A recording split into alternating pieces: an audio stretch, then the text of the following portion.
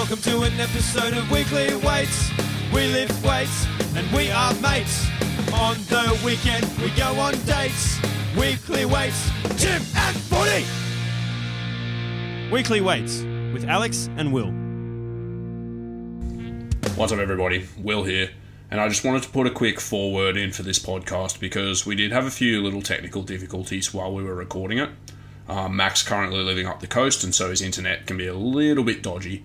So he drops in and out a couple of times, and in one instance drops out entirely from the meeting. But luckily that happened at a pretty opportune moment in the podcast. So I just wanted to flag that with you before you started listening, because although it does happen, we do have some very long stretches where it doesn't at all. And in amongst that, Mac gives some absolute gems to us that are really going to help you in practice. So I apologise for that little dip in quality that we get here and there in the podcast, because this one's a really, really good episode, so I'm hoping you enjoy it. Thank you. Kablammy. Fuck, you absolutely jumped the gun.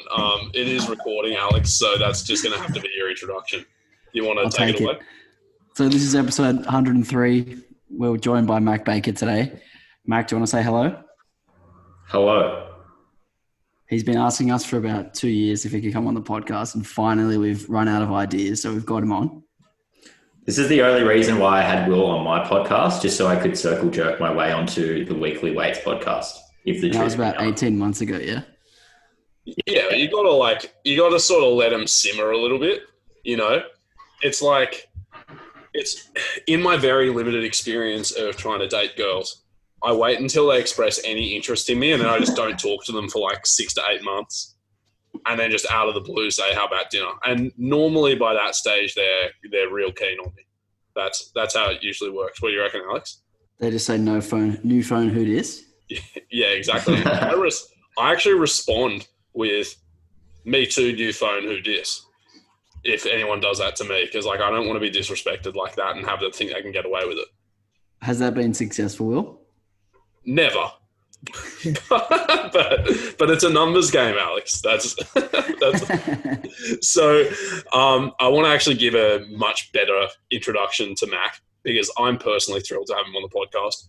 So Mac has been a colleague of both Alex and myself, and he actually worked with me as a client for a while as well. He is a sports nutritionist, and he's going to be pursuing his Masters of Nutrition and Dietetics. So we're thrilled to have him on. You can find him on Instagram at Mackenzie Baker with an underscore after it. And he puts out some really, really good content about using nutrition to modify your body composition and more recently performance.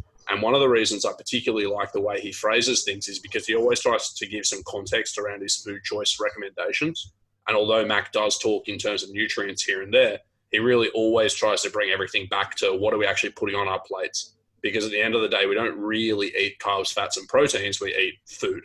And so really like Mac's way of talking. We're thrilled to have him on. Mac, is there anything that we didn't touch on in our introduction of you that you think would be important just to let the people know who you are? Yeah, probably just the fact that I work for Fortitude Nutrition Coaching, which is an online nutrition coaching company. And I have my own podcast, which is a superior podcast to Weekly Weights, if I say so myself. And also, thank you for the kind introduction. It's very kind of you. No, well, thank you. I think actually before we get into the real substance of this discussion, it's probably important to also explain to people how you got the moniker One Rep Mac. So, yeah. Who wants to explain that? Go. I will.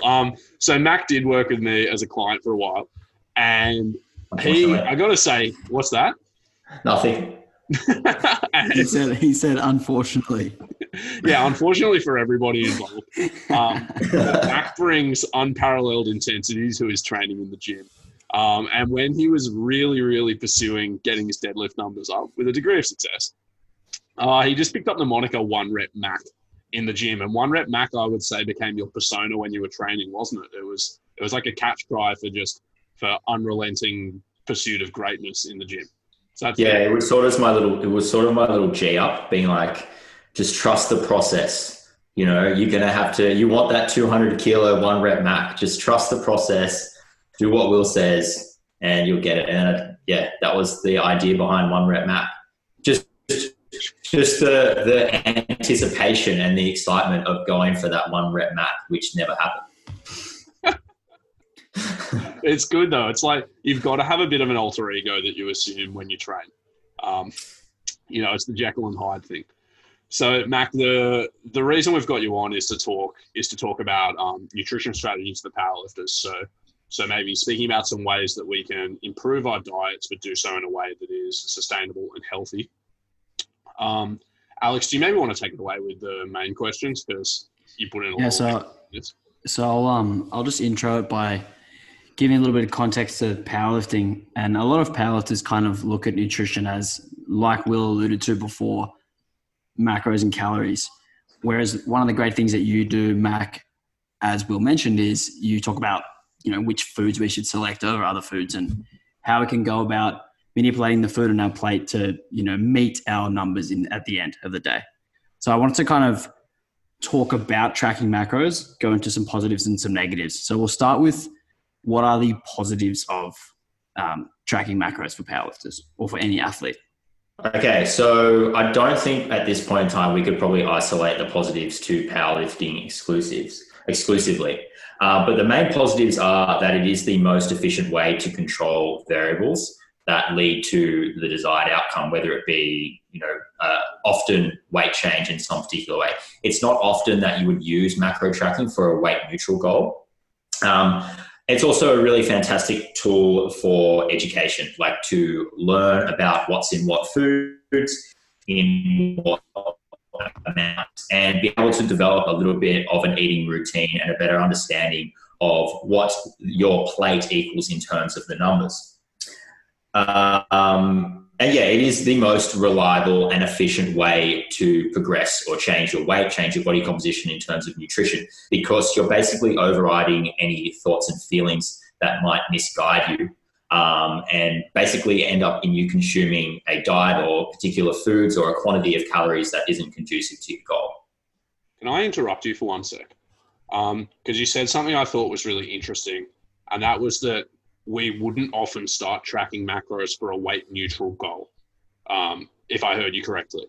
And I think, I actually agree in practice, but I think a lot of people, in my experience, do start tracking their macros without the intention of making big body composition changes, and they do it just to exert control over their diet. We are going to explore some potential drawbacks of macro tracking, but why in that context might that not be the most helpful way to begin? Look, it certainly has its place, and if someone is potentially under eating chronically or just wanting to make sure that they are actually eating sufficient calories and be able to justify that through objective data, then tracking macros for a weight neutral goal is an okay idea. But I think the potential drawbacks outweigh the potential benefits in this sort of context.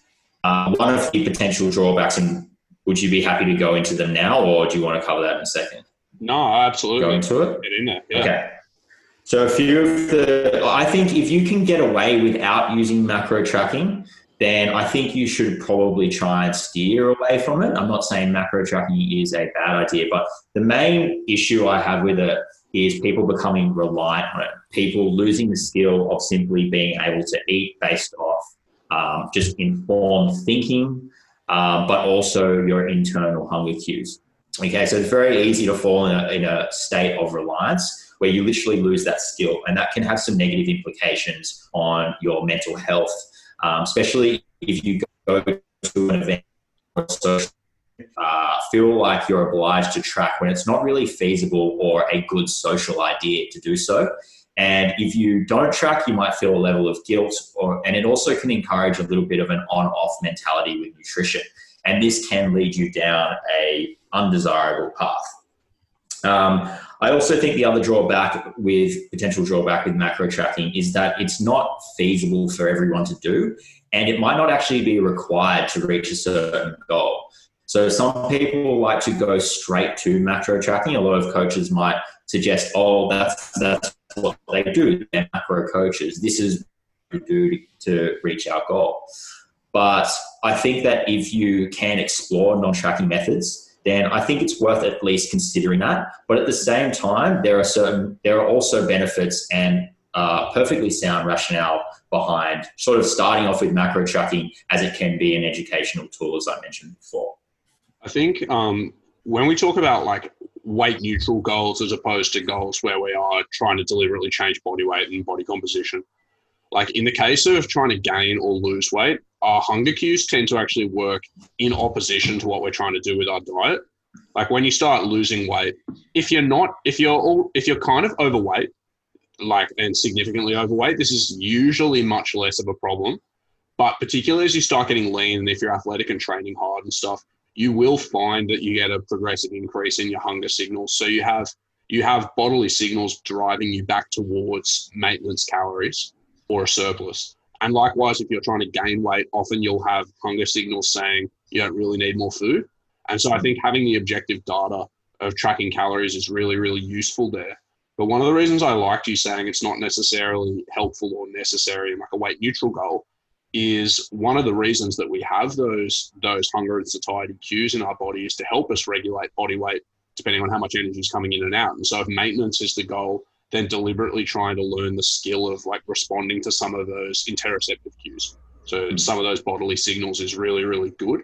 And if you put the idea of like making sure you're hitting numbers that are kind of arbitrary in front of saying, well, are my bodily signals lining up with my experience and what I'm seeing on the scales, and can I learn myself better, then I think you're actually missing a lesson and potentially giving yourself much more rigid behaviors than are necessary. So I really like the way you phrase that. I also think one other potential drawback is that people can start to associate healthy eating with a numbered sort of thing a little bit too heavily. Now, obviously, the quantities of calories we're consuming is a massive factor in terms of, how quote unquote healthy our diet is. But sometimes it can be putting the cart before the horse if you lose focus on what good nutritious food is, and you actually might not realize, or a lot of people might not realize, that you can manipulate your calories in a desirable way through appropriate food selection. One thing that you mentioned, Mac, that macro tracking isn't feasible for everyone. Do you want to go into a little bit more depth about that? Like which kind of people wouldn't suit it? So obviously there are a billion different types of personalities out there. Some people love numbers, data, spreadsheets. They love to be precise. They love to be accurate. But there are people out there who just look at a spreadsheet, they consider numbers, and they just don't know what the F is going on. So for those sort of people, focusing more on a habits or an educational side of nutrition can guide your nutrition in the desired direction. But also for people who tend to become overly obsessed or neurotic or fixated on numbers, they can be a little bit all or nothing. Then it might not be feasible to progress in a desired manner using macro tracking. But generally speaking, when I say it's not feasible, it's just because for a lot of folks out there, they might not be fantastic at using technology. They might not like numbers, and giving them numbers to follow, occupying a larger quantity of their mental resources is just something that's not feasible. Like, if you've got a client who, owns his own business, has 3 kids, stressed out of their brain, it's not feasible for that person who's already super duper busy and stressed to go and then add another thing on top of that through using MyFitnessPal, for example.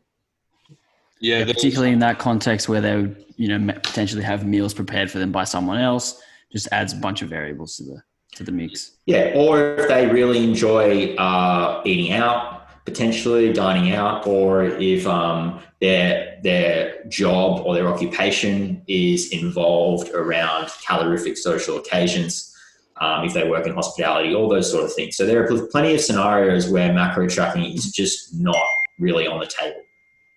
Yeah, it's kind of like you're asking them to exert control in situations that they can't reasonably control. Like if you have an arbitrary macronutrient breakdown to try and hit, and it's like, well, I don't even know what went into this food. I don't have choice in the food that's served me, let alone how it's made. So how am I going to hit really strict numbers? There's actually something else you said about people who already have a lot on their plate and asking them to track calories. And it's something I found really interesting. I'll try and find the study. But there was some research finding that one of the best predictors of successful weight loss diet was also its perceived simplicity. And so particularly when people do have a lot on their plate mentally, I think asking them to educate themselves on the nutritional content of food, start tracking it and be mindful and stuff can be a lot to ask. Whereas if you give people some general healthy eating guidelines and like, you know, something that we used when we were in nutrition and dietetics a lot was literally just a plate model where you just draw lines across the plate and say like have, you know, this quarter carbohydrate foods. Do you know what they are? And they say bread and rice. Then you say this half can be veggies and this quarter can be meat or something. You do something as simple as that and people are like, oh, okay, great, that's cool. I'll start with that. And often just because it's simple, it works, you know? Yeah, another thing I really enjoy is, or really like the idea of, think it's a great idea, is the idea of like a daily habit checklist or daily check boxes, where you're basically just ensuring that you meet a bunch of daily requirements that involve nutrition, and how your diet ends up looking within that sort of doesn't really matter. And if you adhere to these basic daily check boxes, you end up sort of doing what's required almost by default. So an example of that would be, as per the Australian dietary guides, eating your 2 fruit and your 5 veggies. So roughly that equates to 300 grams of fruit and 400 grams of veggies at least. So this could be a daily habit checklist. An example of 2 daily habit checklists that will help control your calories almost as a result of adhering to these. So, you know, did I eat at least 2 serves of fruit today? Did I eat at least 5 servings of vegetables today? Of course, the individual who's following this has to know what that actually looks like and what that means. But the general idea is that through some basic daily, did my diet achieve X or Y, you end up sort of ticking the boxes, and it can lead to your desired outcome with a lot of flexibility and a lot of simplicity. Yeah, I think that's great. And that's also a really good segue, because the next question we have is like, what are some nutritional strategies that don't require us necessarily to track macros as strictly? So you spoke already about like having some basic nutritional checklists. What are some other ways that we can maybe start manipulating energy intake and macros indirectly? It'd be good to have examples both for losing weight and for trying to gain it. Okay, so we can basically look at 3 main strategies or 3 main categories of strategies for this. The first one is through food selection. The second one is through your approach to eating or mealtime. And your third one is an informed understanding of good nutrition. So that largely is underpinned by education. In terms of food selection, as you mentioned, it does depend on what the goal is. Okay, so for example, I'd say most people out there have weight loss on their mind. Okay, so essentially through food selection, we're trying to manipulate things to end up in a lower calorie consumption. And there's a multitude of ways we can do this. The main one is going to be focusing on low calorie per bite foods. So another way you might say that would be like low energy density. Basically what we're saying is this food has a low calorie content per unit volume, mass or serving. Okay, so the idea is that you fill yourself up and you feel full from it because you get to eat a large volume of food. And then through that process, you've only ended up yielding a small amount of calories. Other ways include... What are some lower energy density foods? So typically when we look at those foods, we're talking fruits, vegetables, whole grains, and lower fat sort of proteins, for example. So that brings me to the other things we can focus on with food selection to reduce calorie intake. We've also got fiber intake. We've also got the fat content, because fat is the highest calorie per bite of the carbs, fats, and proteins. Another thing that I think a lot of people miss in this is the palatability. So another term for palatability would just be the taste or the deliciousness, the appeal. So something that's very palatable would be easy to consume in excess, and then something that's of moderate or low palatability would be something that you're less likely to overconsume. So these are some factors through food selection that we can use to manipulate our calorie intake downwards. I want to stop you there quickly. So let's sort of get in the trenches and say, you know, I will turn up to you and say, Mac, I want to lose weight. You do a quick dietary assessment and you find out that my diet is not appallingly bad, but there's, you know, some room around the edges to make some nip and tuck. So say for brekkie, I'm, you know, buttering my toast and having a whole bunch of like full cream milk, low fiber, no veggies at brekkie. Lunch, I'm usually going and getting takeaway, and dinner, the majority of the time, my wife cooks for me. But there's a selection of carbs, fats, and proteins at most meals, and like I have a few drinks on the weekend. So like a pretty typical, just like office workery type of diet. What would then be a couple of bits of like practical advice where you could reduce my calorie intake just based on those habits? Like, where would you start? Well, firstly, I'd say that the changes to the diet need to be feasible. They need to be realistic. You can't just expect someone to go from that to full-blown macro tracking, following a meal plan, doing something that's completely different, inconvenient, and just not even realistic.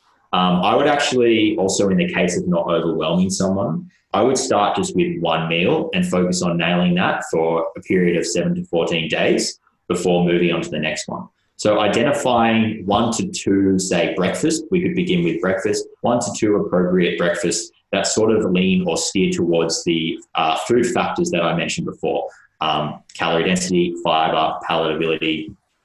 And basically what that means is we're going to increase the whole grain fiber.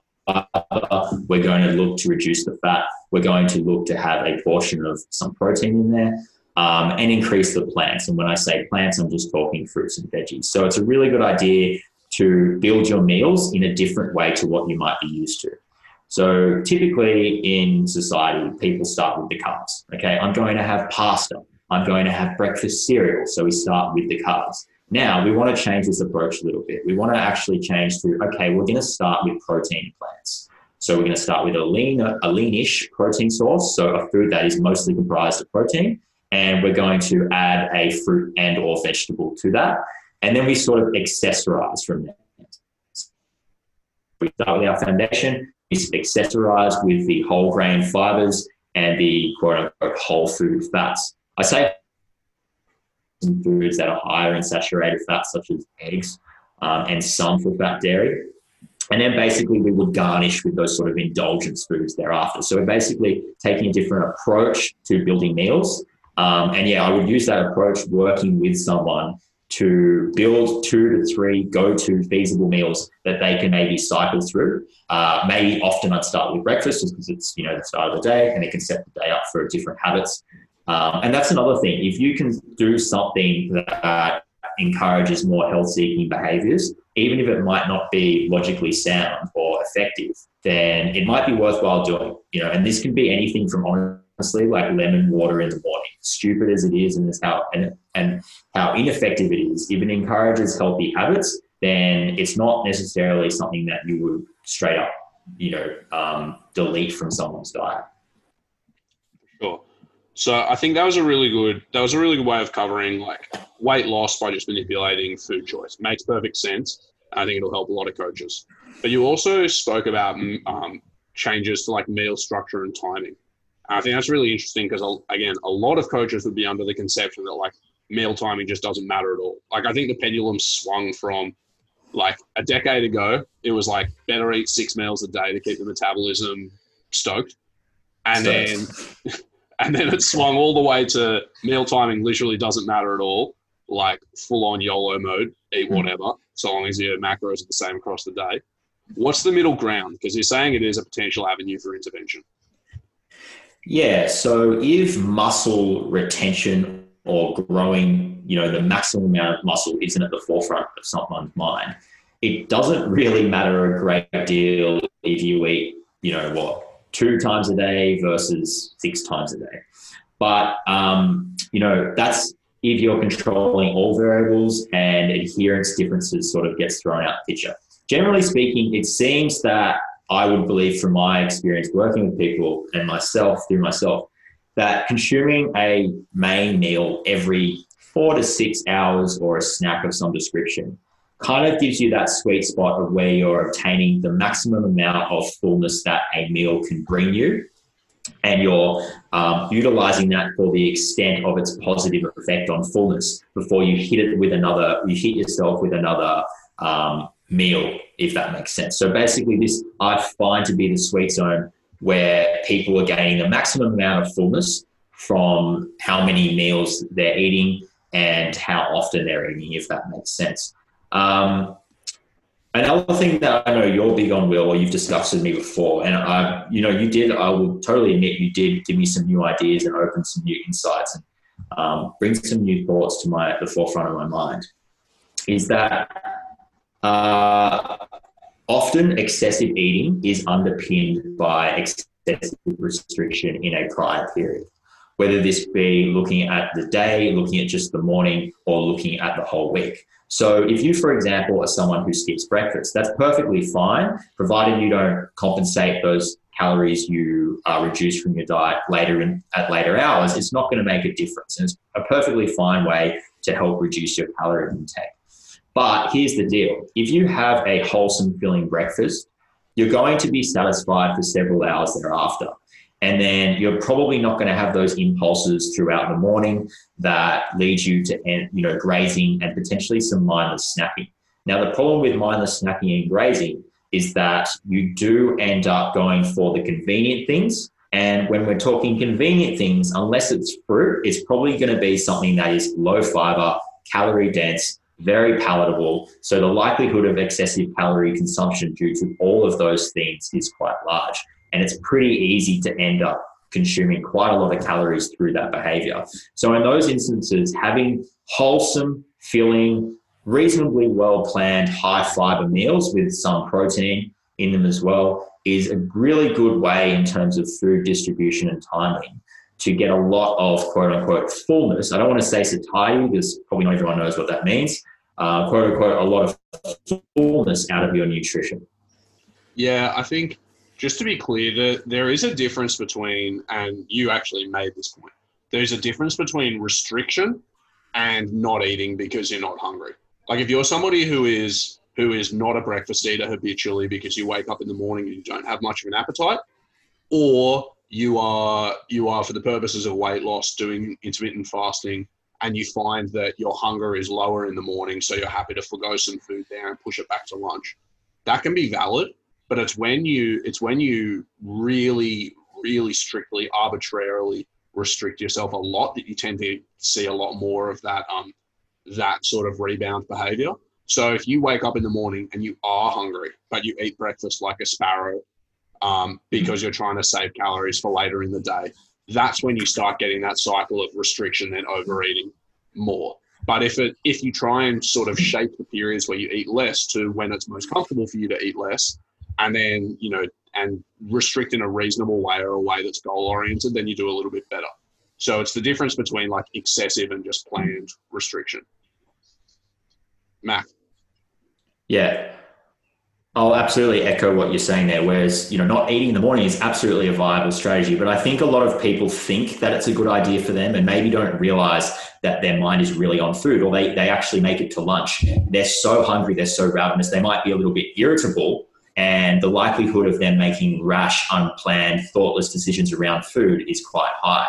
Other examples of when this sort of situation might occur might be if someone's got a big dinner planned and they decide to fast for the whole day so they can have more room. Now, that's a fine strategy, but it might actually be better to have your regular meals and maybe reduce a small amount of calories through carbs and fats to create that extra room. But if you're having still the base of your protein and plants, you're less likely to be super duper ravenous come time to have, that pizza dinner that was planned a week ago. And you might actually end up keeping your consumption within a logical bound or boundaries. And this can also occur on a weekly basis. People might restrict their calories Monday to Thursday really aggressively. And then, they're planning, quote unquote, a cheat meal or some social meal or some indulgence come the weekend. And then, they might have experienced a large buildup of anticipation and excitement for this planned meal. And then it's very hard to keep things within reasonable boundaries. It's sort of like that idea of you give someone an inch and they take a mile. So for this reason, I think consistency is something I'm a big fan of. And, obviously there are situations where these are fine strategies, but I would approach them with caution, and I'm not very trigger happy with them in terms of being a nutritionist. Yeah. When we talk about meal frequency, like I'm going to change tack a little bit. I agree entirely with what you said. When we talk about meal frequency, I think it's actually, for a lot of coaches, it's easy to think of as like analogous to training frequency, in that like the evidence is that training frequency in and of itself is not that important, right? Like if we're talking about muscle growth particularly, provided that you get the same volume of work done, there doesn't seem to be a big difference whether you do it 1, 2, 3, 4, or 5 times or whatever across a week. But at some point, it becomes more practical to get your volume done in 2 sessions, and occasionally it becomes 3. And if you end up way at the extreme, either doing really, really high frequency or really, really low frequency, you run into some practical problems. It's hard to get all the work done in 1 session. And if you do 6 sessions a week, it's hard to actually get much productive work done in those sessions because you're only doing 1 or 2 sets, and it's a pain in the ass to warm up, and all your workouts just become a shit fight. And meal frequency can be kind of the same. I think, like, if you try and restrict all of your eating to 1 meal in a day, you're going to create some logistical problems. It's going to be hard to get all your nutrition in. You'll feel bad. There's likely to be some psychological issues with restricting 23 hours a day to eat once. So that seems like a bad idea. And likewise, telling people to arbitrarily eat really tiny meals all the time just becomes impractical. It's annoying for almost everyone's schedule. It's hard work. It takes more planning than it ought to. So that's no good. But somewhere in the middle ground, you do seem to have quite a lot of leeway to operate. And so what I think when I think about like manipulating meal frequency and timing for people to help them with weight loss, is the first place I look is at consistency. It's like, are they eating roughly evenly spaced meals and roughly similar times day by day, or is everything a shit show? And that's equivalent to like, are you following a training program at all? Or are you literally just walking into the gym and training something every week? And if you're walking into the gym and training something every week, then we need a program first before we worry about optimizing it. So I start there with frequency. And then from there, we can start actually gathering some information. If we're like, okay, well, we're having breakfast, lunch, and dinner. They're roughly even-sized meals, but you're always hungry at night and you're never hungry in the morning. Then we can start making some nip and tuck. We might reduce meal frequency to just an intermittent fasting schedule, or we might cut back on some brekkie and shove that towards dinner. But you can't make that nip and tuck until it's like, you can't make that nip and tuck until you've actually observed something to base it off of, right? So totally agree. Yeah, you go. Yeah, you actually nailed that, Berkman. Like a middle road approach in a lot of things in life seems to serve us well.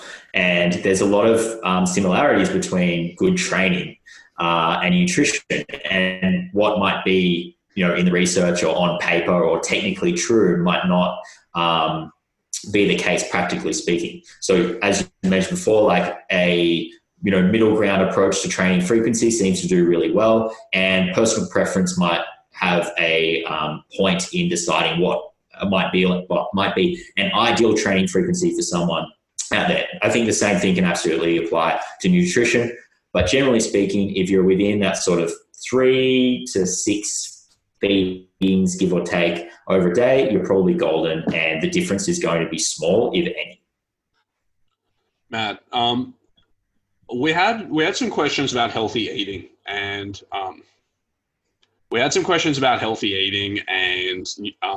and manipulating body composition and performance. I'm just going to publicly announce what Alex sent in the chat. The reason I started giggling in my last big answer was because Chrissy, Alex's fiance, was dancing through the living room cuddling a dog, but they're now so excited that they're all barking in the background and he's on mute. So if you don't hear much of Alex, he is here. He does care about you. He just can't speak right now. So healthy eating though, is there a place for coaches who are worried about performance now? So not just worried about like losing weight. Is there a place for us just focusing on healthy eating principles, or does that fall short? I think in certain contexts, just focusing on quote unquote healthy eating does absolutely fall short. And the biggest situation where this is the case is when someone's energy demands are so high. Okay. And that's often going to be the case in endurance athletes. But of course, there are other sporting situations where this is also the case. Now, the reason for that is because it's often not feasible for someone to hit extremely high energy requirements through a healthy eating approach. Okay, we're talking focusing primarily mostly on protein and plants. Now, in these situations, you actually need to go a little bit against what healthy eating might be to actually be healthy. Because one of the most unhealthy things you can probably do as a very active, high training load and demand athlete is to chronically undereat. So in order for you to, promote good health, you need to make sure you're eating enough food. And sometimes you need to eat a lot of junk food to make that happen. Okay, so I think that is one instance where that falls short. And with that, do you just say, Sally shows up, she's a triathlete. Do you just go, righto, Sally, just eat Mars bars? Or do you try and start with a baseline of healthy eating and then say, on top of this, we're going to supplement it with Mars bars? How's it work? That's a really good question. So as I mentioned before, of the food layering approach, when we were talking about manipulating food selection for calories, we still do start with protein and plants. We then accessorize with our whole grain carbs and our whole food fats. And then I mentioned we garnish with indulgences. Now we can use this quote unquote garnish to basically meet our energy demands. So if you're someone who can achieve, through protein and plants, some whole grains and some whole food fats, achieves a calorie intake of 2,500 calories, but you need to eat 5,000 calories a day, you can then pretty much probably make up the additional 2,500 calories through the garnish. And it sort of becomes a case of, would you like some oats with your Cocoa Pops, if that makes sense. So we still have that base of protein and plants and whole foods and fibrous foods, all that good stuff, nutrient-dense foods, whatever you want to call it.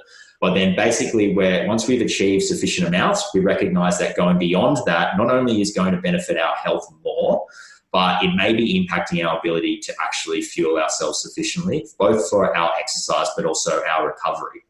And that can have health implications. Some big health implications of insufficient fuel or insufficient calorie intake is going to be injury and illness. Okay, so when we are chronically in an energy deprived state, we may see decreases in bone mineral density, reproductive function may suffer. And that's why you see a lot of females in endurance sports and or bikini competitions who diet very aggressively, losing their periods, losing their menstrual cycles. It may have other implications, such as you're more susceptible to illness and injury even. So all those things are ultimately going to make you lead to you more likely being unhealthy, and it's going to impact your performance as well, because if you are ill or injured, not only will you simply not perform your best, but you won't actually be able to train at all. Or even if you're coming into competition, if you get sick, you might actually not be able to do that competition. I'm really glad you started unpacking that, because I find it so interesting. You're talking about being in an energy deprived state and that potentially causing maladaptation.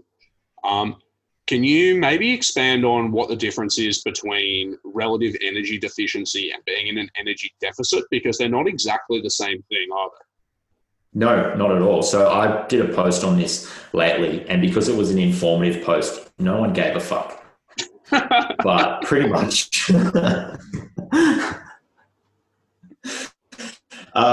Pretty much. So you can be in an energy deprived state and still not in a calorie deficit. Okay. So energy availability basically is your exercise energy expenditure minus your intake. Okay. And what's left over is sort of your energy availability. Whereas energy balance is simply just calories in, calories out. As simple as that. So yeah, you want to make sure that firstly you are consuming sufficient energy availability for your health before you consider going into more aggressive or primarily focusing on fat loss, I would say. Because sometimes being chronically in that energy deficient state can lead to some adaptations that can actually make fat loss not only a real uphill battle, but actually be something that is going to harm your health if you don't do something about it prior to commencing fat loss, if that makes sense. So I know there were, I read a position stand on relative energy deficiency in sport. So REDS is the acronym. And there were some guidelines on energy intake per kilogram of body mass, I think, that were meant to be rough safe levels. Can you off the top of your head remember what they were? Yeah, so I know them off fat-free mass. So for the listeners, that's going to be how much you weigh without any body fat. So if you were 0% body fat. So if you're 100 kilos and 10% body fat, that's 90 kilos, right? So it's below 30 calories per kilogram of fat-free mass that from memory is considered clinical low energy availability. From memory, sub 45 calories per kilogram of fat-free mass is subclinical, and the theoretical optimal is going to be above 45 calories per kilogram of fat-free mass. So if you're going for a fat loss goal, you generally don't want to dip below that 30 kilocalories per kilogram of fat-free mass. And if you do, and you stay in that period for a chronic period of time, firstly, it might be required to achieve a certain goal. Like if you want to get freaking lean for a bikini comp or whatever, you may have to accept there are going to be some health trade-offs. What I was going to say is it sounds like implicit in your answer is that here and there you'll have to dip into that sort of subclinical energy deficiency state of below 45 calories per kilo of fat-free mass. Right. And like, I think if most people did the maths on that, that seems almost certain. But you're saying delaying or trying to totally avoid getting below that 30 calorie per kilo of fat-free mass one is the go. Yeah, I think it's less of an issue when you consider timeframes. So if you dip into a low energy availability state, but it's really only for a short period of time, and you're making sure you're spending extended periods of time at a good energy availability or at weight maintenance or above, then you're probably going to be fine, because a lot of these negative effects do take time to manifest. So I think if it's like this sort of idea of if we're going on a road trip, we have to take rest stops. Otherwise, we're not actually going to be able to complete the road trip. If you have a long-term fat loss goal, you're going to want to take, maintenance phases along the way. We can't diet forever. It's definitely not feasible nor a good idea. So provided you're making sure that you get sufficient time where you actually eat at weight maintenance or above and not sort of weight maintenance or I think I'm at weight maintenance, then, I think it's less of a concern. But generally speaking, this is why we don't want to have calorie deficits too aggressive. I mean, if we're going to do that, again, we want it to be for a shorter period of time. Yeah, sure. I am checking whether Alex is safe to talk. My boy. All right, you take it away, dude. Let's welcome Alex back to the show. Hey, everyone. Welcome, how are Alex. you? That was a good discussion, man. I was enjoying that one. All right, let's move on to the next subheading, which is performance. So basically fueling our bodies to do what we want them to do. So in a powerlifting context, what are the important things that we need to consider when fueling our bodies for powerlifting performance? So we can break this up. Can you hear me? Yeah. Yeah. So we can break this up into two areas. We can think about fueling in terms of an acute sort of approach prior to training or competition, and then we can look at the diet in general. So if we look at the diet in general, firstly, we need to make sure that we have sufficient calories available in our diet. We're just eating enough. Now, if you're dieting, you can be in an energy deficit, but you still want to be eating enough that you still have the resources there to fuel reasonably good or sufficient level of training or competition, although I wouldn't be dieting close to competition, just add that one into there. And also we want to make sure that we've got sufficient protein to support the retention or growth of muscle tissue. We then also want to make sure we have the intermediaries involved in using the energy we get from food. And in layman's terms, that's basically just our vitamins, minerals, dietary fibers. Okay. And then we've got other things like, non-food related, more like sleep, stress management, that sort of thing. So that's basically what we need to be there in terms of on a more habitual sort of sense, in terms of a diet that's going to be good for powerlifting. On a more acute sense, and this is something that I sort of, this is going to sound like a bit arrogant, but I sort of created it myself because I was doing the postgraduate diploma in sports nutrition, and you're reading through these textbooks and watching all these lectures and reading these papers, and I'm like, this could be simplified so much. I sort of thought to myself, I was like, what are the check boxes? So remember I was talking about daily habit checklist, thinking about, is your diet good or whatever based off a checklist of requirements. So I think that we can actually create a checklist out of competition or training nutrition. So the first one is going to be comfort. And I think this is something that a lot of people miss. And this can be extended into gastrointestinal comfort, basically how your guts feel. But it also is just generally how do you feel? And often taking a trade-off of what's considered optimal to seek comfort is going to bring a more meaningful positive effect to your training and performance. So the first one's comfort. The second one is fuel availability. Let's just stop there. Can you just give a few examples of when you might choose comfort over optimality and Yeah, absolutely. So just off the top of my head, the first example would be, choosing a caffeine source that sits well with you and you enjoy it. It makes you feel good. Okay. It might not be the most reliable in terms of dose. It may have the potential to have it may come with other ingredients that might not be desirable, but if it's something you enjoy and it's a bit of a ritual for you and it makes you happy, and if you're happy, you might do well in your training or your competition, then it's probably worthwhile having in there. Another example might be your pre-exercise nutrition. Okay, so you might be having a food such as oats that's got a lot of fiber in it, and you wouldn't typically want to eat that so close to commencing an exercise session. But if it's something you enjoy, it's a little bit of like a comfort thing for you, it's something you've always done, and you don't really feel any discomfort, then I think it's perfectly fine to say, well, we probably shouldn't have this amount of fiber so close to starting exercise, but you feel fine on it. It's still got carbs in it.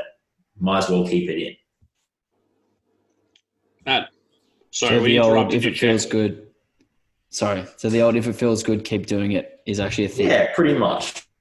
Yeah. I mean, obviously if someone was like, I feel good not eating any carbs at all, and they compete in a sport that is heavily glycolytic. So when I say glycolytic, relying on glucose as a main fuel source, then you would say, well, maybe can we try this or whatever? Maybe, it's maybe a trade-off that's a little bit large and we want to try some carbs. But for the most part, you can often take trade-offs that are worthwhile, because in the grand scheme of things, optimal sports nutrition is not going to be so different to pretty good sports nutrition in terms of the grand scheme of things. So we've covered comfort. The second one is hydration. Okay, so we want to make sure that prior to commencing exercise or competition, we're really well hydrated. This goes beyond just simply drinking water. If we drink water too rapidly, we're probably just going to piss it out. Sometimes if we have insufficient salt or sodium in our diet, electrolytes, we might not retain a lot of the fluid that we're consuming. Again, we might piss it out. And the next point, which I think I actually mentioned but then stopped for some reason, was fuel availability. So when I say fuel availability, pretty much, generally speaking, almost always we're talking carbs. Okay, so do we have our storage pools of carbohydrates within our body topped up? And that's going to be in the liver and the muscles. Okay, so that's going to be our main substrate we're going to use for pretty much any hard sport. And the final one, which is less important, but certainly worthwhile having, and we know it works, is caffeine. But this is another one where you said we might take a comfort trade-off. If someone gets really anxious on caffeine, or if consuming the theoretical optimal dose for sport leaves someone, really jittery and not comfortable and on edge, then you would say, well, we'll take that into account and maybe change things a little bit. So just to recap, caffeine, fuel availability, comfort, and hydration. They're the main check boxes you want to have sorted when you're coming into an exercise session or competition. I reckon that's an awesome summary. And with your permission, I want to call this episode, I want to say Weekly Weights beat Mac Baker, inventor of nutrition. I mean, I'd cop that. All right, well, we'll roll with that. I guess rolling on from your checklist. So these are the things that we kind of want leading into a session. How important is our peri-workout nutrition protocol? So again, going back to the broiest of my bro days, I wanted to make sure that I slammed a protein shake within 30 minutes of the end of my session. And more recently, it's become really important to me to make sure that I consume some carbs in the couple of hours prior to my session and some fluids and my caffeine. Do you have any gauge of how important that stuff is for adaptation and how much leeway we have in how we structure it? Yeah, I think we have honestly plenty of leeway. Generally, we can break up recommendations into macros or components of food or nutrition, right? So in terms of protein, pretty much I don't feel like training affects that a whole deal. And people often think like post-workout protein. Really, my approach to protein is just have your protein evenly spaced, evenly dosed boluses across your waking hours. And say that's every roughly 4 to 6 hours. Just pretty much put your training session anywhere in between those gaps. I would not recommend starting exercise right after consuming protein. I would let it settle a little bit. But generally speaking, that's sort of what's going to be optimal with protein, to be honest. Post-workout protein matters a whole lot more if you train without first eating protein in the prior hours. So if you wake up, have a coffee, have a ripe banana and a bagel, and then 45 minutes later you train, there's not really any protein in that. Then post-workout protein sort of matters a whole lot. Because if you do a training session and then don't consume protein in the hours after, then you're going to be in a negative protein balance, which is basically means you're not going to be getting jacked, more or less. So in terms of protein, that's really all that you need to think about. In terms of carbohydrates, you just want to have some carbohydrates in the hours prior to exercise. How close you have those carbohydrates to when you do your exercise session is going to determine what's an appropriate source. So further away, you can have some fiber in there, but closer, you want to have less fiber. Fats is really just a case of, I just wouldn't really put them in or before training or exercise. I'd put them at other times. And really the same thing applies to vegetables. And that's really all there is to it. But then there's also the idea of, why would I not have intra-workout carbs? Why would I not drink Gatorade? So yeah, it probably won't make a massive difference if you're only training for an hour, but if you've got the calories to play with, if it makes you feel good and you like the sweet taste of it, there's absolute heaps of utility in having a Gatorade. So, but if you are calorie deprived, you might want to think about doing like a diet cordial, or you might want to consider doing even like a carbohydrate mouth rinse, which has been shown to be somewhat effective. But if you're training less than an hour, intra-workout carbs probably aren't needed. A lot of people also obsess with post-workout carbs, spike your insulin. Thanks for that, Charles Poliquin. But basically that matters more if you are training in close proximity to a session you just finished. And that is because you need to rapidly replenish anything that you used up in that session that you just completed. If you're training once a day, you can eat carbs and, for any of your meals later in the day, and you'll probably have your stores topped up just fine. There's no rush.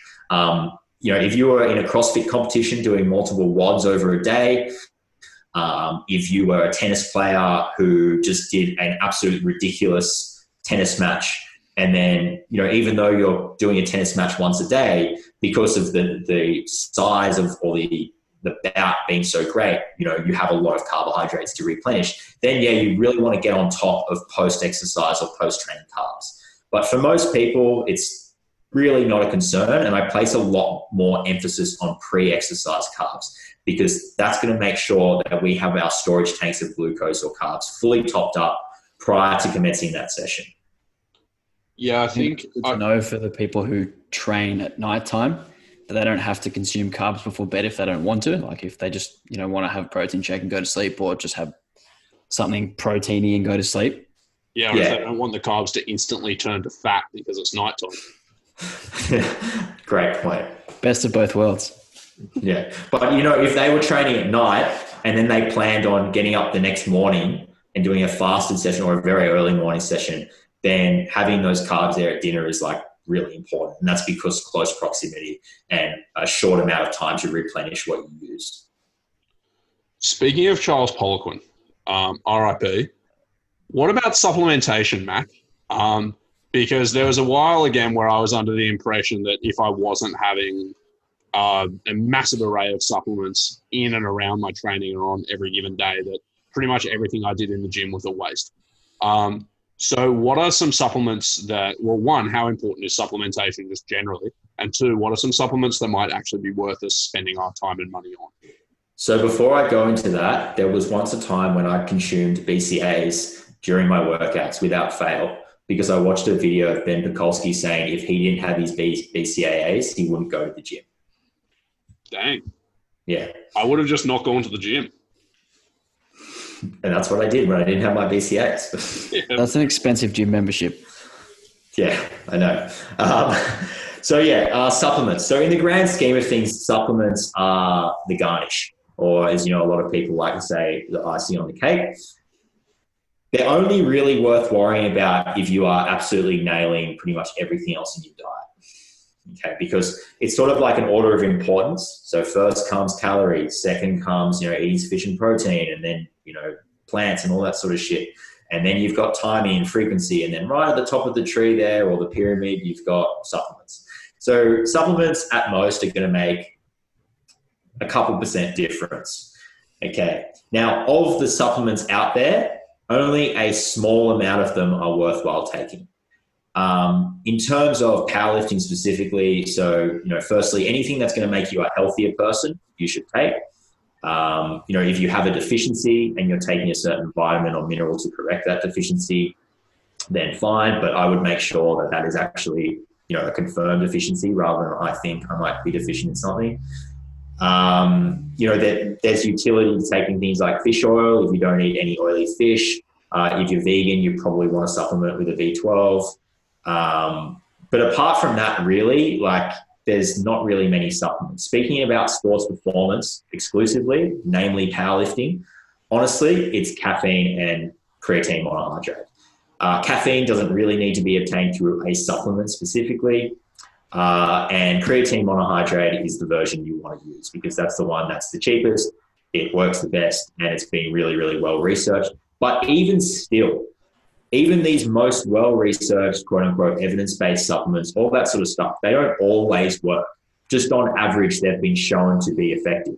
So focusing on supplements, even if you are taking the supplements that are really well-researched and a lot of positive data has come out from their use, you're still sort of putting the cart before the horse if you haven't focused or nailed your nutrition first.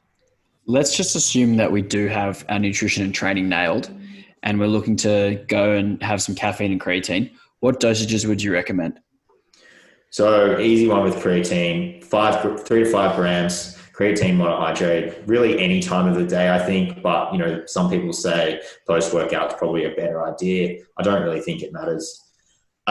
In terms of caffeine, so firstly, I would consider something that is comfortable, and I would start with minimum effective dose, and I would save the higher doses that really get you amped up. For Alex is putting the thumbs down to that one I just had. I would save the higher doses for important training and or competition, and I would certainly be trialing out everything in training. So, if you normally have one white monster before you train, like Alex does, he has several actually, but then you go to have, 2 white monsters before your first lift at a powerlifting meet. That's something that you haven't tested in training, so you don't really know how you're going to react to it. You may end up getting severe, gastrointestinal stress and want to shit yourself. You may end up feeling extremely anxious and unable to perform well. So that's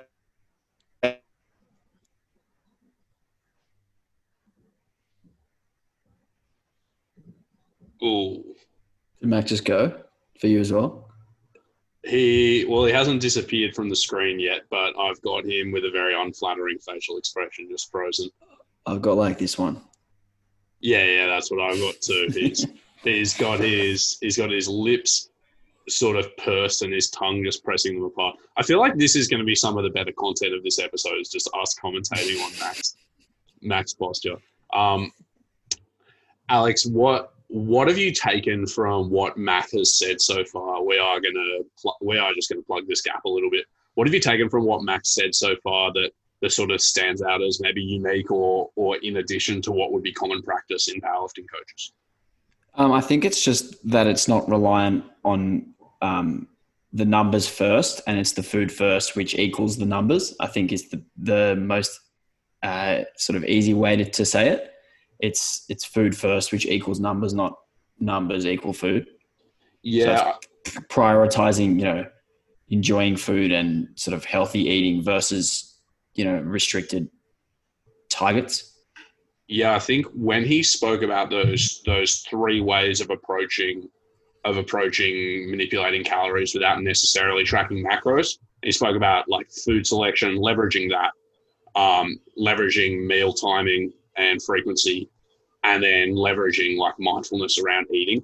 I thought that was really intelligent as well, because obviously within that you can still have macronutrient constraints, and it might make sticking to your macros easier, but also just understanding that there's this whole behavioral framework that your nutritional interventions exist within that are also important points to address in your coaching and can make sticking to a meal plan really easy or really hard is super cool as well. So I think that was really well articulated by him. Yeah, it's almost just layers that you can add to tracking macros as well to ensure that you're, ticking the actual boxes for health and nutrition and performance. Do you know they actually named the macros after Mac? I did know that. The inventor of macros. Why don't we pause this, see if we can get Mac back on the line? Oh, looks like he might have been reappearing. There is our boy. Mac, what's going on, dude? We've just been doing the lightning round of reviewing this episode. Are you back with us? Yeah, I literally don't know what happened, but it's definitely my internet because I just checked my phone to see if anything would load, and then it just wouldn't load. And honestly, this has been a regular occurrence being where I live now. Like, are you on Wi-Fi or when you're on your mobile data? No, I'm on Wi-Fi because there isn't any mobile data here. Okay. Yeah, look, if we weren't so utterly desperate to remain relevant, we'd probably just toss this episode out, Matt. But given that we are desperate for attention, we're going to keep it anyway. We did just spend a couple of minutes talking about, because we're going to wrap up the discussion and move on to the 4 questions after this. We were talking about the things that you said that I think stick out in contrast to how a lot of nutrition coaches operate. And what Alex and I agreed on was like that your food first approach. So Alex expressed it really well. He said like your macronutrients come from your food. So, the numbers are emergent from your dietary choices. And then I mentioned those frameworks for interventions where you spoke about food choice, meal timing, and education and mindfulness around food. I think having those points as being like central to how the coaches listening to this go about their discussions and planning of nutrition for their clients would be really, really key. Are there any other, would there be 1 or 2 ways that you would just wrap up what you've told us today, or some key points that you'd want to leave coaches with? The first thing is don't be afraid to refer out. If you have a client who is injured, you send them to a physio. If you have a client who needs nutrition, refer out. The reason for that is because you can focus on doing what you're really good at. You can provide a better service. It's going to be more efficient, and you don't have to develop new systems that someone has already tried, trued, and tested. So that would be my first thing. The second thing is, and this is something that coaches always know, there's many ways to skin a cat. There's multiple ways of doing it, but just remember that if you adhere to the checkboxes or the requirements, then, you will ultimately succeed. So really it's a case of, identify what the common traits of a quote unquote good diet, any good diet are. So what do all good diets have? And then you've got to identify a few more traits that a diet specific for a goal has in it. So that's basically the diet principle. So a good diet would be sufficient protein, a good calorie amount that's sufficient for requirements, and mostly whole foods, plenty of variety with sufficient plant matter. And then if we were saying, okay, but the goal is fat loss, so then we're going to add to that, okay, well, we need to control calories below a ceiling. If it was muscle gain, we probably need to focus more on timing, and we probably, we need to make sure that we're in a slight calorie surplus. So it's sort of like a methodical approach, and then basically you then consider the individual in front of you. You then consider what's feasible, and then go from there. The other thing I'll say is that I think, I've learned this over time, is there is a massive area or need for that human interaction with coaching in nutrition, even online. So I think if if you want to get results with your clients in terms of nutrition, you need to almost become sort of friends with them. Have those Zoom calls, have those chats with them, build that rapport. Because ultimately, if the clients, are friendly with you, they think you're a good person, they're more likely going to buy into what you have to say or what you guide them through. Unreal, dude. That was awesome advice. Let's take a quick break. Then we're going to hit Mac with the 4 questions that tell us everything that we need to know about the person. Weekly weights. Welcome back to the show. We're here with Mac. We're going to hit him with the 4 questions that tell us everything we need to know about a person. I don't think you know what they are. Do you know what they are? Well, here's the deal, man. Like, you didn't tell me what they were, so I just listened to the last 12 minutes of a recent episode to find out what they were. So I know what they are. You're a resourceful man. Very good. All right, question 1. If you could take anyone out to dinner, dead or alive, who would it be? So honestly, I battled this question for hours yesterday and today. I was in the car with Jess, my girlfriend, and I was like, who should I choose? I don't know. So what I will say is that there are people who are doing things that I'd be interested in talking about. Mainly, they're sort of someone who has done a really good job of helping a lot of people with their nutrition through some kind of innovation, whether it be a product or a different way of doing things, be it a service or, and the first person who came to mind, because honestly, I didn't really think of anyone, was the guy who, founded RP, Renaissance Periodization, because they've got a really cool app and, I'm really into design and product design and all that sort of jazz and innovation. So I would like to maybe talk to him about that. There's also another Instagram influencer who I've been following lately who I'm quite interested in. I think she's really cool. And the reason for that is because she's basically a digital nomad, which is something that I think is fantastic, and sort of the idea of being able to live wherever you want or a holiday destination and still earn money, do something you like, is very appealing to me. And the difference between her and other Instagram influencers is because she's created her own products, and then she basically uses marketing and intelligent strategies on social media to sort of create this lifestyle where she can live wherever she wants, travel the world, live where people go on holidays and still earn a good wage. And that person is, I don't even know how to pronounce her name. She's some random Instagram girl, Sorel Amor.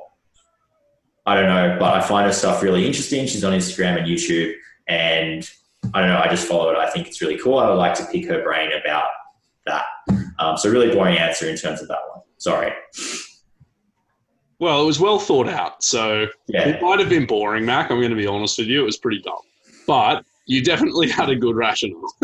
and I enjoyed it. I mean, it's less about the people, but more about what I would want to find out. That's kind of my rationale behind that answer. For sure. That's fair. I like that. All right, question 2. I don't even know if you like sport or not. So I'm a bit up in the air whether this will be any good or not. But who's your favorite athlete of all time? So firstly, I'll say that I'm not a big in sport like you, Alex, with your basketball and you're frothing over Michael Jordan's documentary. And dude, that is so fucking good. I've been texting Alex really about it. Man. I don't even like basketball that much. I like basketball, but I don't care. But that documentary is fucking fire, dude. It is so good. Look, don't get me wrong. I absolutely watched it. I thoroughly enjoyed it. And now I actually know a thing or two about basketball. And that Bulls logo that I used to see as a kid on clothes and hats, I now know why that means something or what it is. Well, that's a good start, dude. That's pretty huge. So so Michael Jordan's your favorite athlete? No, he's not. I'm interested in athletes who are more than just their sport, or if they seek some kind of adventurous lifestyle. So the first people who come to mind is Alex Honnold, who's basically that rock climber who free soloed, no ropes, nothing. I think it was Half Dome or something in Yosemite. The CrossFitter, Brooke Entz, who is never really fantastic at CrossFit, but I think she's really good at marketing and just basically she's so much more than CrossFit. Eric Helms, even though he's not a professional athlete, well, he's a pro bodybuilder, I think, natural bodybuilder. I'm fascinated by him because he's really smart. He's achieved so much in his life. He has a PhD and all this sort of stuff. There is a surfer called Torren Martin who actually lives near Byron Bay, who I think is pretty cool because, you know, a lot of surfers out there who are pro and they earn their money being a professional surfer. They do the competitions and they surf in a particular way and they ride particular equipment. And it's all sort of like he's basically got a completely different style and approach to surfing. And he's quite adventurous in what he enjoys. And I think that's pretty interesting. So probably they're my favorite athletes. But yeah, I'm not really like, that didn't really jump out at me either. What I'm getting from this is a sort of theme where like you like seeing people who've done things a bit differently to other people and you sort of want to know the hows and whys. That be fair? Precisely. And I have asked so many people who've done things that are a bit differently, like the practicalities behind it, for myself. Because that's something that I value, and the position I'm in now is something that I'm really thrilled to be in. So to fill people in, Mac recently moved up to Byron Bay, and it looks like you're living a pretty sick lifestyle, dude. You're spending a lot of time surfing, but you're still getting all your business done online. You got that digital nomad lifestyle happening, hey? Yeah, I'm not like someone who wants to travel around in that sense, but just generally living wherever I want is something that's really appealed to me, and being able to do something that I'm thoroughly passionate about as well. I just think like in terms of where you live, I just don't see any point in settling for something that isn't the best place where you want to absolutely live if there were no other circumstances to consider. And that's pretty much why I pursued living here, but it's not going to be forever.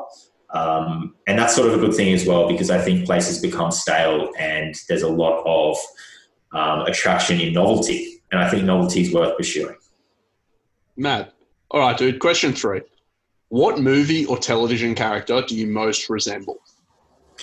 So my answer is absolutely based on what Jess, my girlfriend, said, and that is The Grinch, because I don't like birthdays. I deleted it from Facebook. I tell people to not message me about it or anything like that.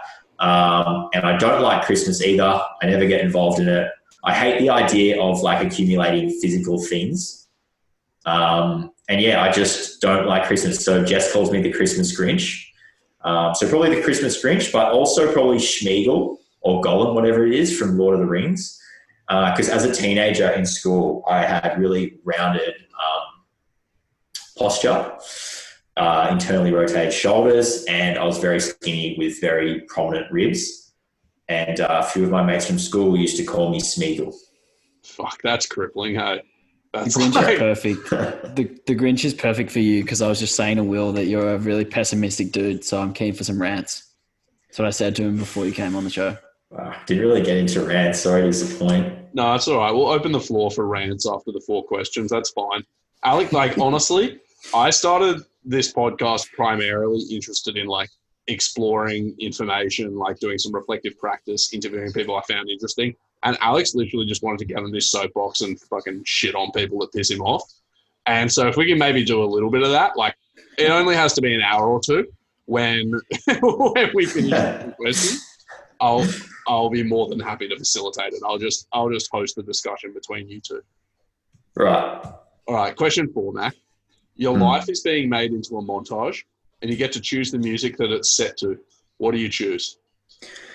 I would probably choose the same song that is featured in my podcast intro.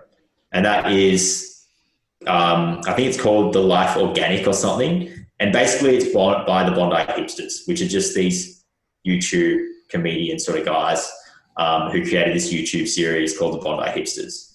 And the reason for that is because I actually like the tune. I think it's pretty catchy. The second thing is because it involves nutrition. It also involves the ocean and being in Bondi, which is somewhere where I pretty much grew up. And I just think it's funny and I like irony. Yeah, I did laugh really hard when I listened to your podcast intro music the first time. It's good. For people who haven't listened to it, it does really satirize the Bondi lifestyle incredibly well. but it's exceptionally funny. Mac, I wanna unveil some trivia about you to the people, because many people wouldn't know that Mac in a past life was both a high fashion model and a DJ, weren't you, Mac? This is true. I walked Australian Fashion Week probably 3 years in a row, and did the David Jones show and a few other bits and bobs. And yeah, I've definitely done that. And that's an interesting thing as well, because it's made me realize why some nutrition fads or trends exist. And I truly, honestly believe that a lot of the things that are popular in society start with fashion, start in the fashion industry. And I believe that is also true in part with nutrition. Do you think it's just the obsession with beauty? It's also, the obsession with beauty is probably the root, but that sort of radiates into people who might be considered to have beauty. They're big influences on the world and what's cool and what's right. I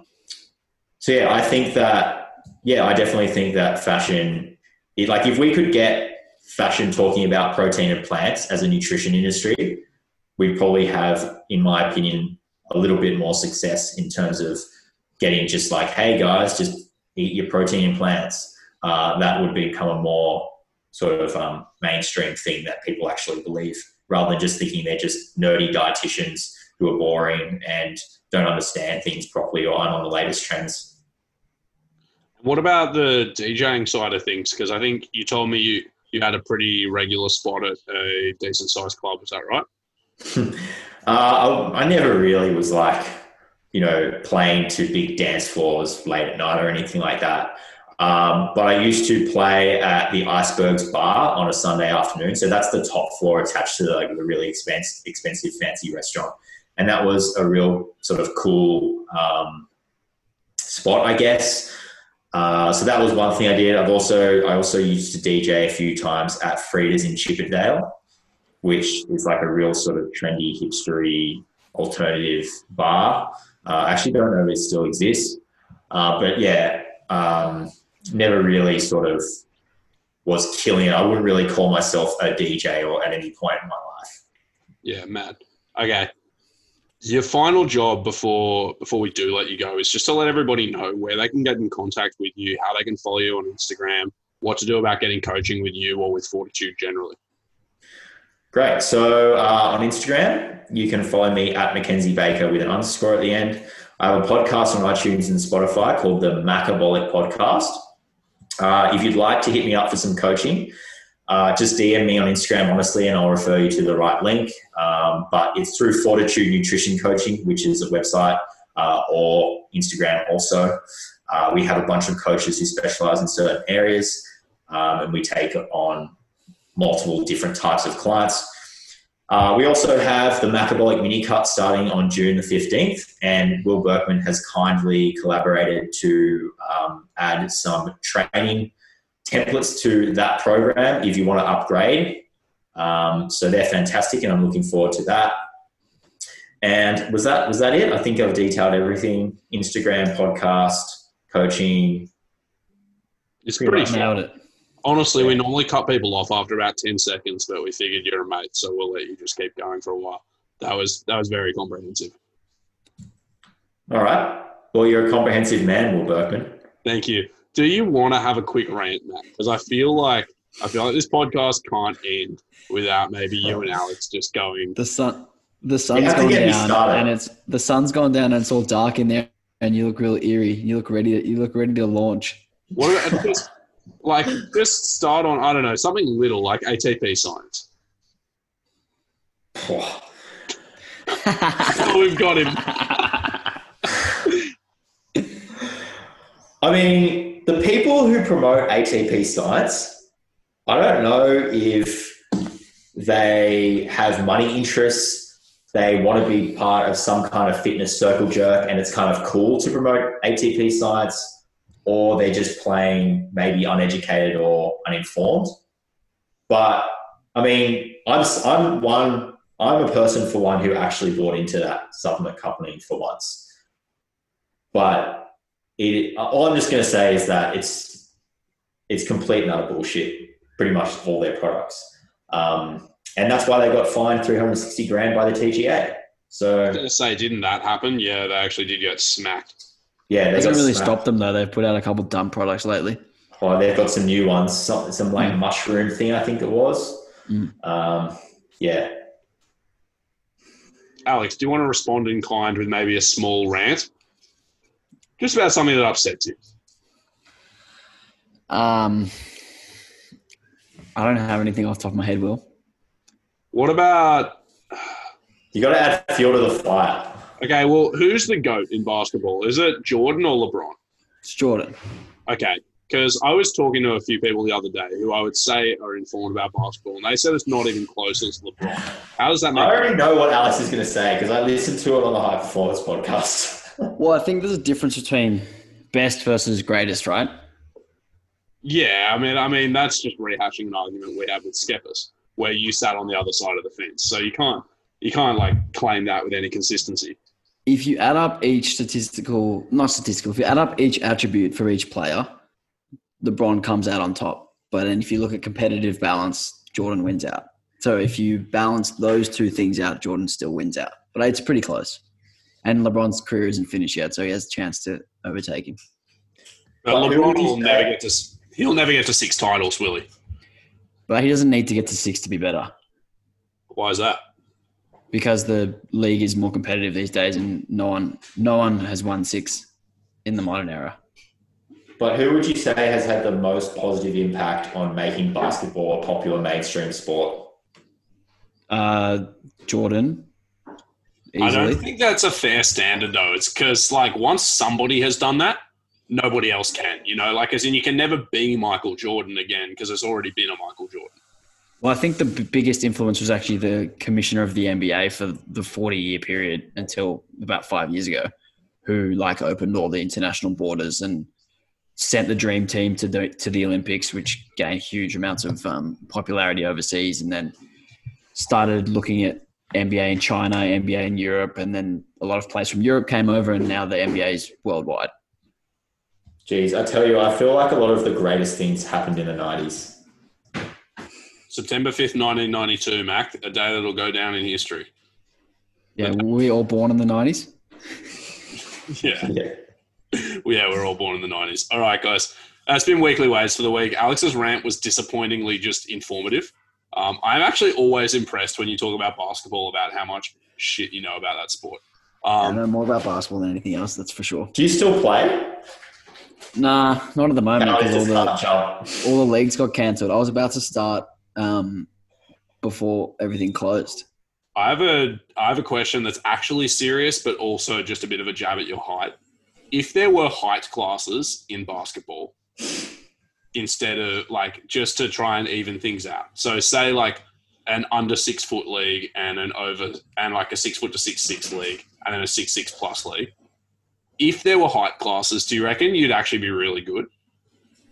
Yeah, easily. I was good in non-height classes.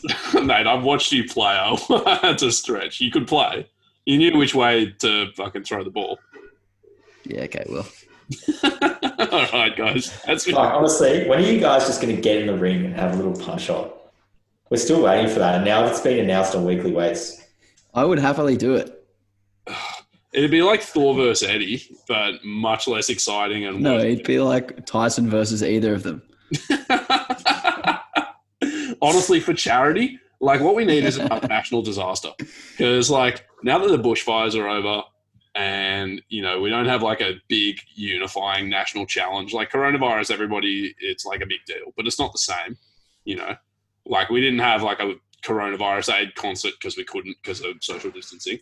But next bushfire season, when we need to raise money for the RFS again, I'll fucking level Alex. People can just pay to watch it. I would absolutely pay to watch that. Okay, perfect. Guys, it's been Weekly Weights. It's Will. I'm going to start learning to box.